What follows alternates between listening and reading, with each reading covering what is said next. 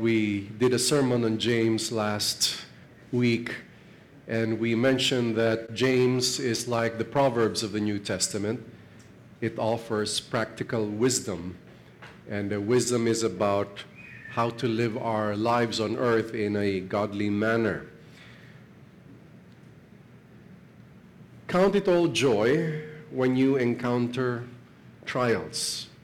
So the title of our sermon you would find in your bulletin. Do you have a bulletin? Always get one and bring it home, because the outlines here you may use in the future to share God's word to others, and even during family gatherings. Wisdom and joy in seasons of trials. How many of you are encountering trials at this moment? Yes. Somehow, who else? Anybody? You don't have to be proud of it, just raise your finger. Okay. So, if not now, maybe you had one. And if you are okay now, expect in the future that you will have trials. And a series of trials or testings or tribulations, problems that come all together is called a crisis. A set of problems with one big problem can be considered a crisis. A personal crisis, a family crisis, could be even a national crisis. I'm praying to God we will never have a church crisis. But crisis does happen. But the question is, how do we handle crisis? Crisis will come to you because you are a believer. If you stand for the Lord, crisis would come. You will be tested. And I do believe if you are a true Christian and you don't have testings or nobody questions you, maybe you are not being salt and light enough on this earth. Because if you stand for what the Word says, not everybody is going to like you. Now, if everybody seems to like you, because you compromise with everyone, I think there's a problem there. That's why you say, no, Pastor Ed, I have no problems. I get along with everybody, even the drug dealer. Then there is a problem there. Now, James says, consider it all joy, my brethren, when you encounter various trials. Consider it all joy. He's talking about a manner of perspective. However, let me differentiate happiness with joy. What do you think is the difference between happiness and joy? Yeah, a lot of us may have our opinion on it, but allow me just to share an observation or what I believe would be leaning towards what you also think. I believe so, okay? That happiness somehow is triggered by things around us. An event, somebody's birthday, somebody just gave birth, and there's this cute little baby. Somehow it makes us happy. A gift given to us. A long-lost brother or friend you haven't seen for a long time, you were reunited in a reunion, and that's happiness. It creates this joyous event, a happy event. Now, that's happiness triggered by something outside. But I believe joy is different. It comes from within. That regardless of what's happening outside, the joy comes from within. You may not be laughing because nobody's cracking a joke, so you don't look as happy, but inside you, there is that contentment, there is that peace, there is that undisturbed spirit within you. And count it all joy when you encounter different kinds of trials, meaning have that peace of God within you, that joy inside of you. And there are a lot of reasons to be joyful as a believer. If we just think of the death and resurrection of Jesus Christ, that is enough. If you just think of thanking God every day for the salvation of your soul, God saved us. Our souls were saved. From what? From the penalty of sin, which is damnation. And that is enough to thank God for, regardless of what's happening around you. Consider it all joy when you encounter various trials. And when I say various, many trials or many problems, count it all joy. Can you say the word joy? Say it again, joy. Now, say it like there's really joy coming out of you. Joy. Yeah, all right. So Consider it all joy. So when there are problems, when problems come to you, you must act within you as having joy. All right? But if you don't have joy, we end up doing the wrong things. We end up what? Being extremely sad, depressed. We go around blaming every person we can think of connected to the event, and we have a never-ending blaming game. And then it comes to a level of pity, self-pity. Self-pity. What is self-pity? Kawawa naman ako. You feel sorry for yourself. Then it doesn't end there. What happens next? You want others to pity you. You want to solicit the pity of others. If you don't have joy, you enter into a mode of self-pity, but that is not enough. And you become addicted to your own self-pity, that you want others to pity you. Therefore, you have this, you want to attract people to pity. That is not the joy of the Lord. We may have problems, and we're not saying problems are fun, but I guarantee you that problems are guaranteed. If any one of you would say, Lord, take away all my problems, you know what that prayer means? It is the prayer of death. Why? Because as long as you are on the earth, you will have problems. And when you ask God, take away all my problems, it also means take my life right now. So will you pray that prayer again? No, rather, we should ask God for what? Wisdom. And we will get into that because there is a purpose for the trial. Let's read verse 3. Knowing that the testing of your faith produces endurance.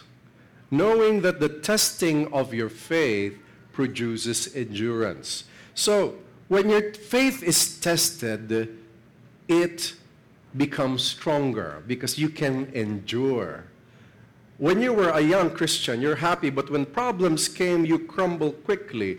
But as you grow in faith, you endure, you're stronger. And there is a purpose for the enemy. There is a purpose for the problem. You know, the kings of old, that's why I like reading history, how they trained their children for war. The kings, the samurais, the shogun, they expose their children to a teacher, a mentor, to teach them the weapons of war and even strategy at a young age. But they have to become stronger. The father would have the child, the son cannot ask the father for an excuse or can I skip training? No, you submit to the mentor I give you, submit and learn from that mentor. Until such time when the father believes he's ready to be exposed to war, he's given a unit to command, and he's allowed a small war or a small battle so that he can gain the confidence. And it becomes bigger and bigger until such time he's ready to be the next king. God wants us to be like that. He wants us to experience these problems so that we learn to endure. What do I mean by learning to endure? You see, faith, the testing of your faith produces endurance. What is being tested? It is your faith. Can you say, my faith? My faith. What is being tested is your faith, how well you believe in God. When there are problems, do we focus on the problem or do we focus on God? Because if we focus on the problem becomes bigger in our eyes.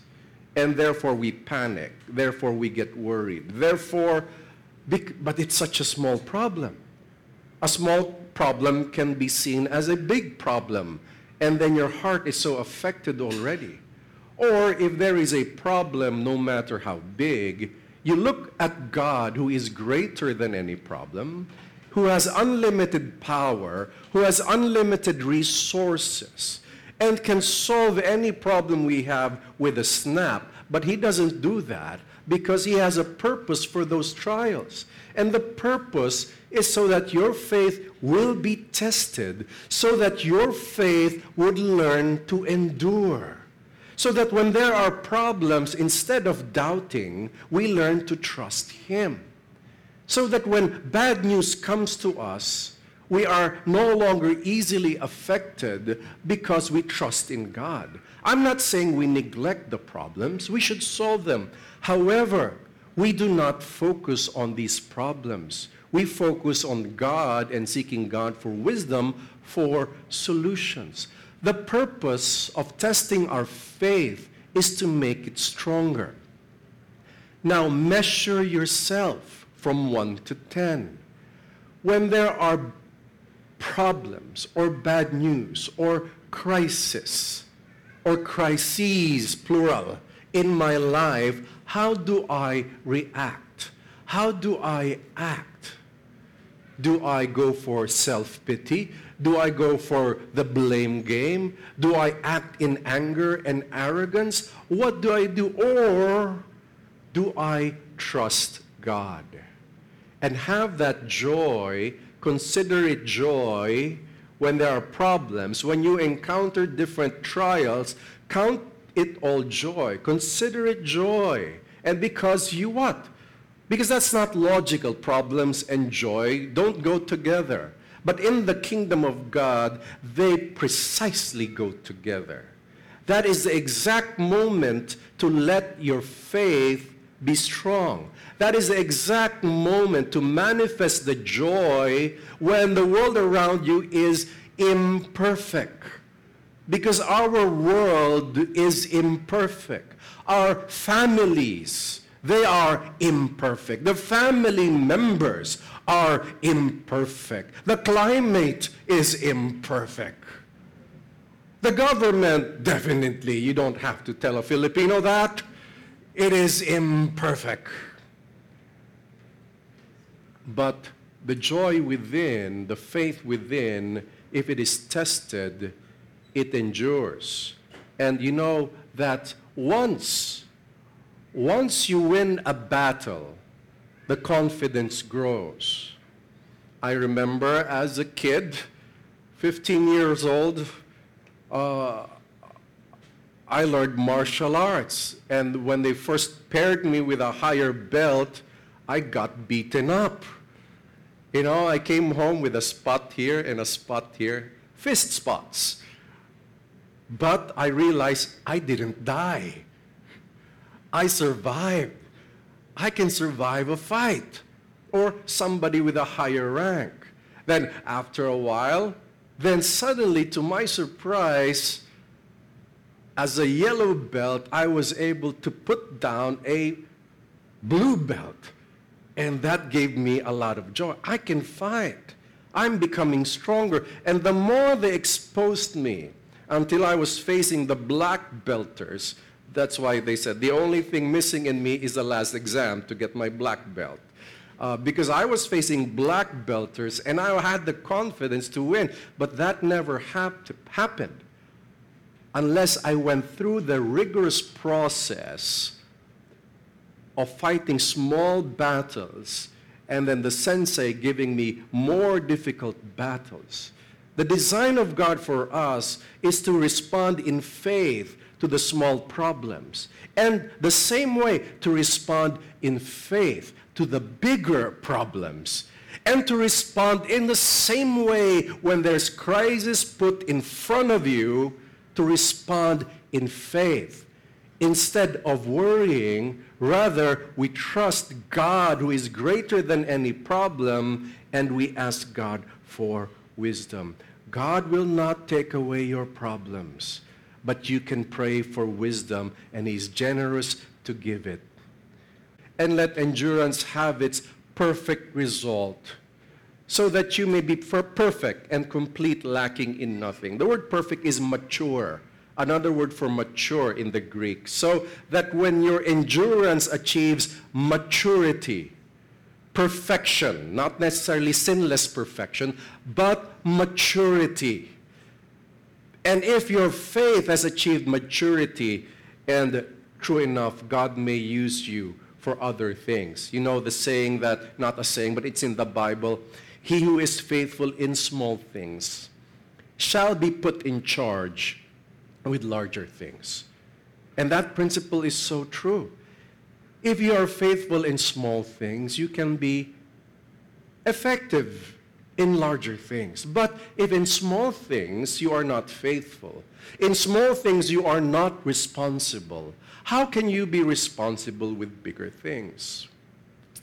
Last week I was in Cebu, and I was invited by the president of Cebu Institute of Technology University to share on the 19 Touchstones, my book, which he said to me, whenever you launch a book, visit me here in Cebu, in which I did not do that, so I owed him that. So we went there, brought some books on the 19 Touchstones, one of the books I've written, and I gave this advice to students. If you think you want to be an entrepreneur, find 1,000 pesos and grow the 1,000 into 2,000. Buy something, sell something. And if you can grow the 2,000 into 4,000, then you're doing well. That's the next step. And then if you can grow the 4,000 to 8,000, wow, you have it. And then the 8,000, you grow to 16,000. And you keep doing that, and before you know it, you're revolving 100,000. And before you know it, you have that skill. Suddenly an investor might say to you, I have money. You've been growing small amounts. Why don't you try a bigger amount? But if we cannot be faithful, I said to them, if you cannot do it with 1,000, if you cannot practice with 1,000, how would somebody give you 1 million? The same way in our spiritual lives. How can we take on the kingdom of God, the assignment in the kingdom of God, or our calling? People ask about, I want God to know God's calling in my life. And yes, it's true. Each and every one of us has a call from above, a call from God. We were not put on earth just to survive and die one day. We were put on earth for a purpose. But if we cannot even overcome the blame game or the bitterness in our hearts, the unforgiveness in our, how can God give us the call or make the call clear to us? If we cannot even prioritize God, how? I pray that we all understand that the testing of our faith produces endurance, and the hope that endurance becomes mature. You're not easily affected by the problems around you. Therefore, you can take on the problems of a bigger set of people. Then you can take on the problems of a church, of a country even. That's why in the Bible, if one cannot lead his own family, how can he lead the church? Because he must settle his relationships in his own family first. How can he take care of the others if he himself cannot take care of himself and his own family? Small things, greater things. The plan of God for us is greater things. But we must pass the exam of grade 1, that we may become grade 2. And pass grade 2 so that we may become grade 3. Our challenge to us is next level, Lord. Pass what's here, and God will take you to the more exciting level. You would know that you have matured if you are not easily affected by crisis, and you're not easily offended by people. Are we offended by people? Sometimes we are, right? Come on, let's be honest human beings. Sometimes we are. But how do you turn that around? How do you change your perspective? Rather than saying, I will retaliate, we would just say, Lord, your Bible said, vengeance does not belong to me, it belongs to you. Therefore, I let go. I just do what you tell me, which is, I forgive. To you belongs the discipline. To you belongs the vengeance, not mine. Problems won't go away easily. You have to solve them, right? Don't you agree? Yeah, by God's grace, yes. Sometimes he does a miracle, a problem is taken care of, and I believe in that. But Not all problems will be like that. There are some problems the mighty hand of God will intervene, and He will do something amazing. But there are other problems that what? You must solve.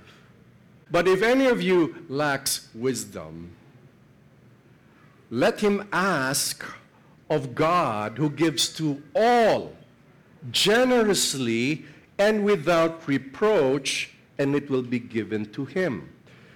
If we lack wisdom, we ask from God. And here gives us a glimpse of a nature of God. He is generous to give wisdom.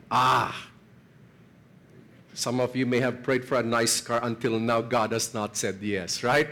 Because the nice car is not yet there. However, if you ask for wisdom, He is generous in wisdom. He is 100% guaranteed to give you wisdom, provided with some conditions. And we will read some of these conditions. At least one that's written here. God is somebody who gives wisdom, and He is generous. That's why these problems, count it all joy, and instead of just worrying about them, that is not faith. Worry is not faith. Fear is not faith. Faith is trusting God. And it says here, ask for wisdom. So there are problems in our lives. God would like to move through you by giving you the wisdom. There are times God moves miraculously. Amen to that. But most of the time, this is the pattern of God. God wants to work through you by giving you wisdom, and that you may manifest His wisdom on earth. That you may manifest His wisdom in your own family, in your own work or business, and in your own ministry. That is God's plan. God gives generously, but we cannot doubt. But he must ask in faith without any doubting. For the one who doubts is like the surf or the wave of the sea, driven and tossed by the wind. When we ask God for wisdom, we have to thank God for the wisdom, not doubt. In what ways do we doubt? We've asked God for wisdom for this problem, and then we still what? Have so many negative emotions about the problem. When we ask God for wisdom, He wants us to have a heart of faith and a clear mind. But if your heart is tossed away, like the waves of the sea, you're blaming this guy and this person and mad hitting something, you are stressed out. What happens? That is not faith. That is doubt. You're still doubting. So how do we respond to situations like this? Measure yourself. Please, do not measure somebody else. The problem of us sometimes when we're listening to a sermon, we say, I hope my friend was here. Sana nandito siya, napakinggan. Don't think like that. Think first is me. How may I improve myself? Okay, and I know some of you, husband and wife, I can see you from here. You just, elbow each other. Hey, that's for you. You listen well, okay? And, okay, if you're just having fun, that's fine too. You're that close that you're not offended by each other. That's fine and wonderful, but we cannot doubt. Once we ask for the wisdom, my friend, keep asking God for wisdom and thanking God for the wisdom. Expect that He will bring clarity. But remove all doubt from your heart. All doubt that He will give you wisdom to solve the problem. He will not take away all your problems. He will not intervene in a supernatural way all the time, directly at the problem. No, not always, but He will supernaturally intervene in your own mind and heart. That's why you would have an understanding and you can solve your own problems. That's God's pattern as well. Because if you do not, verse 7, for that man ought not to expect that he will receive anything from the Lord. Because if you doubt that you have God's wisdom, expect you have nothing. No wisdom from the Lord will come. Do not doubt that God will give you wisdom to address your future. But please try to submit your future to God. Some of us, when we pray, it's like giving God an order. That's wrong. God, this is what I need. And this is what I want to happen, Lord. And I pray that you give me that thing to pass this exam and bring me to the United States or to Europe. And I would have a family there and established there. That is my prayer, Lord. Amen and thank you. It's like you're giving an order to God. Rather, you have to say, if it is your will, Lord, this is what I desire. However, if it is not your will, please lead me to your will. Not my will, but your will be done. If you do not want me in this place, then lead me where you want me to be. If you do not want this course from me, if you're still in high school, you may have a dream course, or your parents may have a dream course. Why not pray together and say, Lord, lead us to the right course and direction for us? What is God's will? Ask God for wisdom. That is also being wise, submitting to God's will. And I believe that is very important. And take note, wisdom from God, not the wisdom of this world. We can learn knowledge of the world, but wisdom from God is very important. By the way, what do you think is the difference between knowledge and wisdom? Some of you may know it so well, but the Filipino version makes it more clear. Kaalaman at karunungan. Ito maalam, ito marunong. You understand? Karunungan is wisdom. Kaalaman is knowledge. So knowledge is what you have. Wisdom is the understanding of how to connect, how to apply it, and how it fits in a certain situation. A clear understanding of how the knowledge works. Just like the professor who teaches entrepreneurship and business. If he does not have a business, he dwells in theory, he is knowledgeable. And that knowledge is valuable. Then I meet somebody who is like this person, Mr. Pajes from Cebu, who is very successful in business and just has a grasp of how to do it. He just has this clear understanding of how it works and why something will not work, just a grasp of it. And he is marunong. He has wisdom in that arena. Now, in our Christian life, some of us may know a lot of things. We are full of knowledge. But what's important is not just the knowledge, though the knowledge is important, but the wisdom to apply this knowledge in our daily lives. So after a sermon, the next question is, how can I connect it to my day-to-day life? How can I apply this in my family, in my work, in my business, in my ministry? And ask God for wisdom how to apply it. Because don't expect that you will receive anything. And last verse, being a double-minded man, unstable in all his ways. You do not want that. Application, try this at home. Get a notebook or paper and list down all the problems and trials you're facing. Next is be joyful about it. Then you need it from the bottom of your heart to be joyful about it. And say, Lord, thank you. You have a purpose and plan for everything, Lord. I accept that. I believe that. Therefore, Lord, my faith is anchored in you. I may not see everything yet, but I trust you. Just like Abraham, right? He didn't see everything yet he trusted God. He trusted God that he will be a father of many nations, though the promise came when he was very old. The promise came when he was very old. So list down your problems and now consider it all joy. Can you say joy? Joy. Consider it all joy. Then ask God for wisdom. You know, you can even write that in your journal. My prayer, Lord, is wisdom. Lord, give me wisdom for this thing, this situation. Guide me, O Lord. And you will be surprised that he will give you a capacity way beyond what you have.